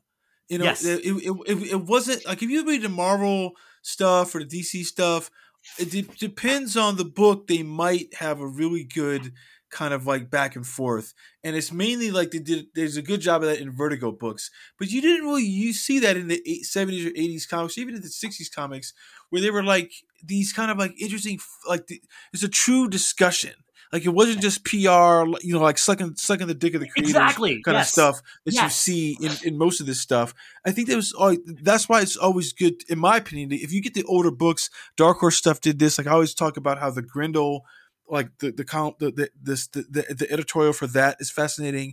Also, you mentioned like Harlan Ellison wrote in. There's a lot of big writers who would write in, or people who went on to become big writers. I remember, I think like Kurt Busiek writes in on like either Nexus or like Grindel in the letter column when he's still reading or whatever. It's just really that's the thing about buying the original issues that you don't get from getting the omnibus. I understand it might be hard to track down.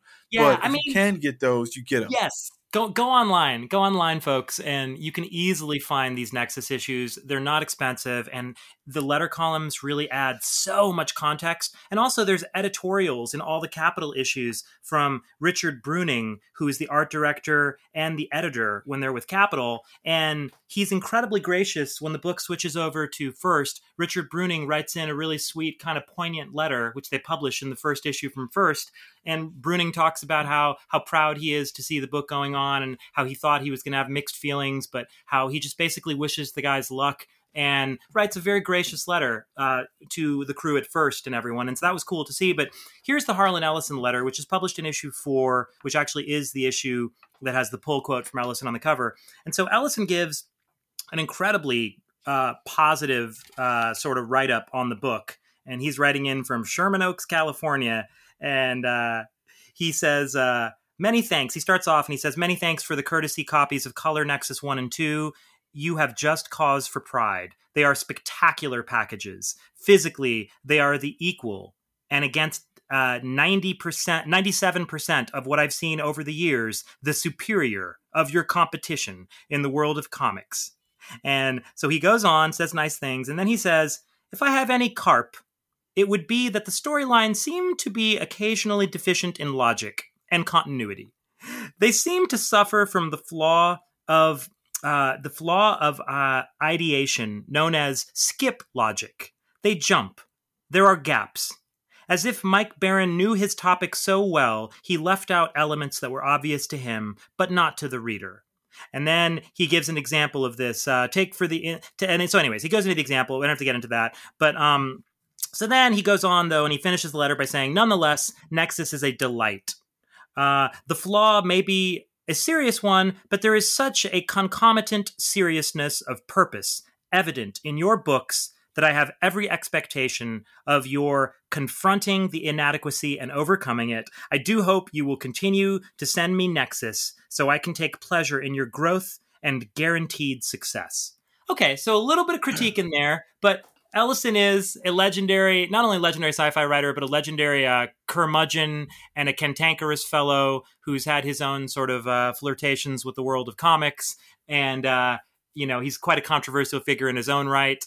He was at the center of a spectacularly insane situation with a lawsuit with Fantagraphics and Gary Groth when Michael Fleischer sued Gary Groth and Fantagraphics over something that Ellison had said in an interview in the Journal, and they all went to court. That's a whole other story, which is really a wild story, and I highly recommend everyone look that up and find out about it.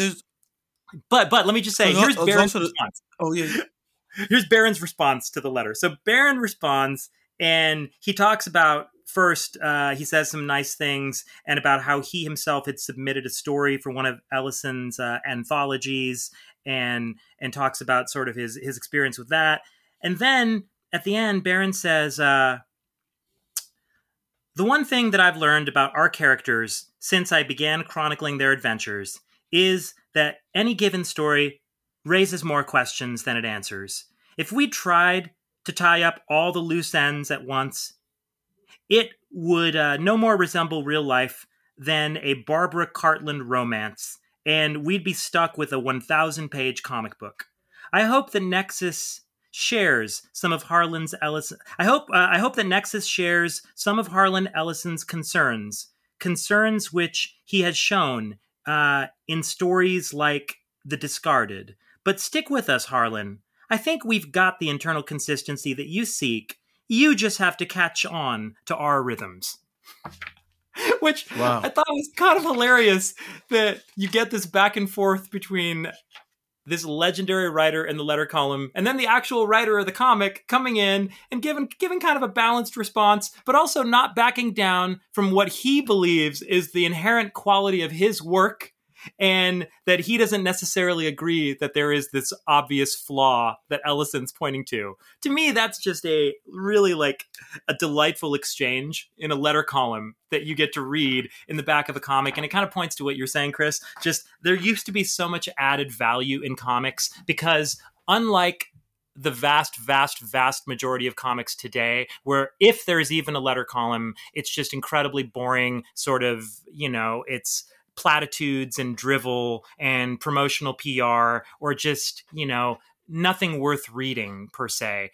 Back in the day, back at that time in the 80s, comic book letter columns used to be places where you could get real debate and discussion. And like I say, soon readers will start writing in complaining about Clone Zone, the Hilariator, the Lounge Lizard comic.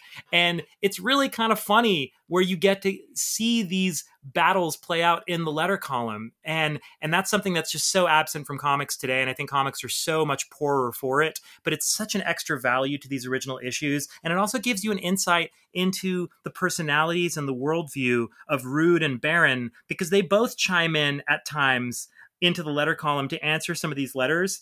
And it's really delightful. It's just so much fun. And it makes you feel a much more personal connection with the comic. I mean, for me, it really helps me feel a lot more bonded with the comic.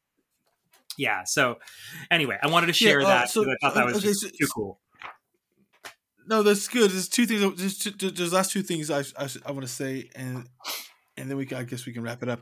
One, people should look up Harlan Ellison because he sued James Cameron about the thing with Terminator. You know that, right? Oh God, he's been in so many lawsuits. Wow. I remember I did. That's right. Yeah, Because yeah, yeah, and yeah, he got a settlement yeah, out of that, didn't yeah, he? yeah. So basically, he sued James Cameron and Gillian Hurd because he said they stole his concept from an Outer Limits he did called Demon with a Glass Hand. And Mm, what I think after the lawsuit came out, or he won it, in all the subsequent versions of the Terminator, the first one, like he gets some credit in there, like in the credits. There's the last thing I want to say is you mentioned something about something, but the world that Root is creating and Baron's creating, and you know what, it's made me think of. I mean, talking about Alan Moore and about if Watchmen was like 100 issues or something like that. I think and Watchmen's easier to it could play that long because she's dealing with superheroes that we understand. And I think that thinking back about it, it's like Neil Gaiman's work on Sandman is probably the next thing that I can think of that reaches this high degree of like it's very individual, and it's this high degree of that it demands a lot from you. But the big difference between Sandman and Nexus is that Neil Gaiman is dealing with these cultural artifacts that we're all familiar with, and he's diving into them in a way that's very unique. But he doesn't need to explain to us about death, destruction, dream, and everything like that. Like we understand what the endless are, right. and he just said, "Here's my take on it." And that the great issue that I love to give to people about Sandman, when he goes in and explains about William Shakespeare, what it means to be, like he does that one issue that's like Midsummer Night's Dream, where they did that play for King Oberon and Hippolyta, like the real fairies. And it's like he's playing on tropes that we know from Western civilization, or when he goes into Eastern civilization. But Baron and Rue don't have that crutch of culture to rely on. They're making it up wholesale. And that, I think, is Mm, what I mm, say that they're genius, because you can't do that. mhm. Like you talk Yeah, about world building, everything like that, and it's like these guys did it on a level that's like, I mean, like maybe Star Wars does that, right? yeah, Maybe that for Star Wars to a degree, but then it keeps kind of like just stealing from the same well. Oh, that's why the Star Wars films, there's diminishing returns with them, because there's no new injection into that that universe of what's happening. Whereas Brandon Rue just keep doing that. Because we'll get to this later, but the whole thing with like Alpha and Beta, and then the Merc, and then other stuff, yeah, it's right. just like he keep pushing it in a way that doesn't happen in other stuff. So that's all I wanted to say is my last thing. Yeah, so I guess for everyone who's listening, go fucking read Nexus. Go Don't read fuck Nexus. around. Oh Go my read it. goodness. You will be so happy, and you will be a richer person for it. And here, before we wrap up though, there's one other letter column exchange that is just hilarious, and I just want to Sure, sure, briefly sure. read this Read to it. you. Okay, so this is Baron and Rude both responding, okay, to a letter writer who writes in again with a critique. And this is also fascinating to me, and I love this, that you read the Nexus letter column, and it seems like they're almost purposefully picking letters that are critical. Like it feels to me like Baron and Rude would be bored by themselves if they just published a bunch of gushing praise, which no doubt they must have been receiving a ton of. But it seems like Yes. they're picking the letters that they want to respond to in the letter column, and it's kind of just wild, because for a book that is as extraordinary as this book is, it's hilarious to see them fighting in the letter column with some of the letter writers. So this guy writes in, Scott Grammel writes in from wherever, and he has a critique, and he likes the book overall, but he has some critiques on the logic of certain aspects of the story. Okay, and this is coming just 3 issues or so, two issues after Baron's exchange with Harlan Ellison over this similar issue. So again, Baron is having his story logic questioned. by one of his quote unquote fans. And so Baron responds first, and then Rude comes in to respond. So the fan lays into the logic, and then he also has a critique for the art and Steve Rude, and he critiques the fact that on Nexus's world, this is the part of the letter, after the logic critique, he goes into the art, and he says, on Nexus's world, there are all these aliens, and all of them that I've seen are basically human, except for slightly different heads, and different colored skin. How boring. Perhaps this is some sort of strange theory about the perfection of the humanoid form for sentient life, but I doubt it. Especially since in number 4, the dude shows us a, quote, alien world with some really, quote, alien life forms. Frogs, ducks, alligators, herons, quails, hummingbirds, and flying squirrels. Sorry, guys, but it looks like a failure of imagination to me. So it's kind of an amazing critique of a book that is so wildly imaginative. But okay, so this letter writer writing in to critique the logic and the lack of alien life forms. Okay, so then Baron gives a lengthy response that is almost as long as the very long letter itself. And then Baron wraps up his response by saying, after entertaining some of these thoughts, he then says, you may call the omission of such involved explanations, quote, skip logic. Again, he's referencing what Harlan Ellison said. And in the past, we may be guilty of that, and we may be guilty of it in the future. But you, sir, are guilty of intellectual laziness. Exercise your noodle and try to come up with some of your own explanations. That's part of what the comic is all about. Now quit stepping on my feet and trying to lead. Mike Baron. Wow. So that's his response. And then Rude comes in to respond after that, and Steve Rude says, you're right, Scott. I got carried away with the Earth-like animals. I used to like to draw them as a kid. Thanks for the critique. Steve Rude. I ain't got time for you. I ain't got time for your shit. That's hilarious. That's fucking hilarious. So funny. I love both responses. Like I love how playful these guys are in the letter column. I just think this book is it is such a wild ride, and like it invites a lot of thought, clearly, because it is such a thoughtful book. But man, if you've been listening to us for the last 90 minutes talk about this book, we could easily go on for another 5 hours about just the incredible stuff in this story. And I mean, there's just so much here to discuss. And I think you and I both talked about already, Chris, that we might want to revisit Nexus again at some point and talk about another batch of issues and where the story goes and where Baron and Rude go, because I would love to actually look at more of it, just because, as we said, this is not even the guys at the full height of their powers. No, and it's already jaw-dropping. It's already astonishing. It's already one of the greatest comics of all time, specifically one of the greatest ongoing series of all time. And frankly, I don't even think it's close. Like, I can't think of too many ongoing series that I would even put in the conversation with Nexus. I mean, 100 issues plus. I mean, it's ridiculous how good. Yeah. I mean, it's probably just Sandman and maybe Stray Bullets are the only two long-running books I can think of that are so kind of like this unique vision of the creator. Right. Something that's not corporate IP, you know, right. Something that's not just a long run on corporate IP, something that's actually something with the heart and soul of the creators, genuinely taking ownership and creating their own world that goes 100 plus issues. Like, yeah, Stray Bullets is a really good one to throw in there. Sandman, I can't speak to because every time I try to read it, it loses me at some point. But I know everyone tells me I'm wrong, and I need to go back and actually finish Sandman, which I will do one day. Yeah.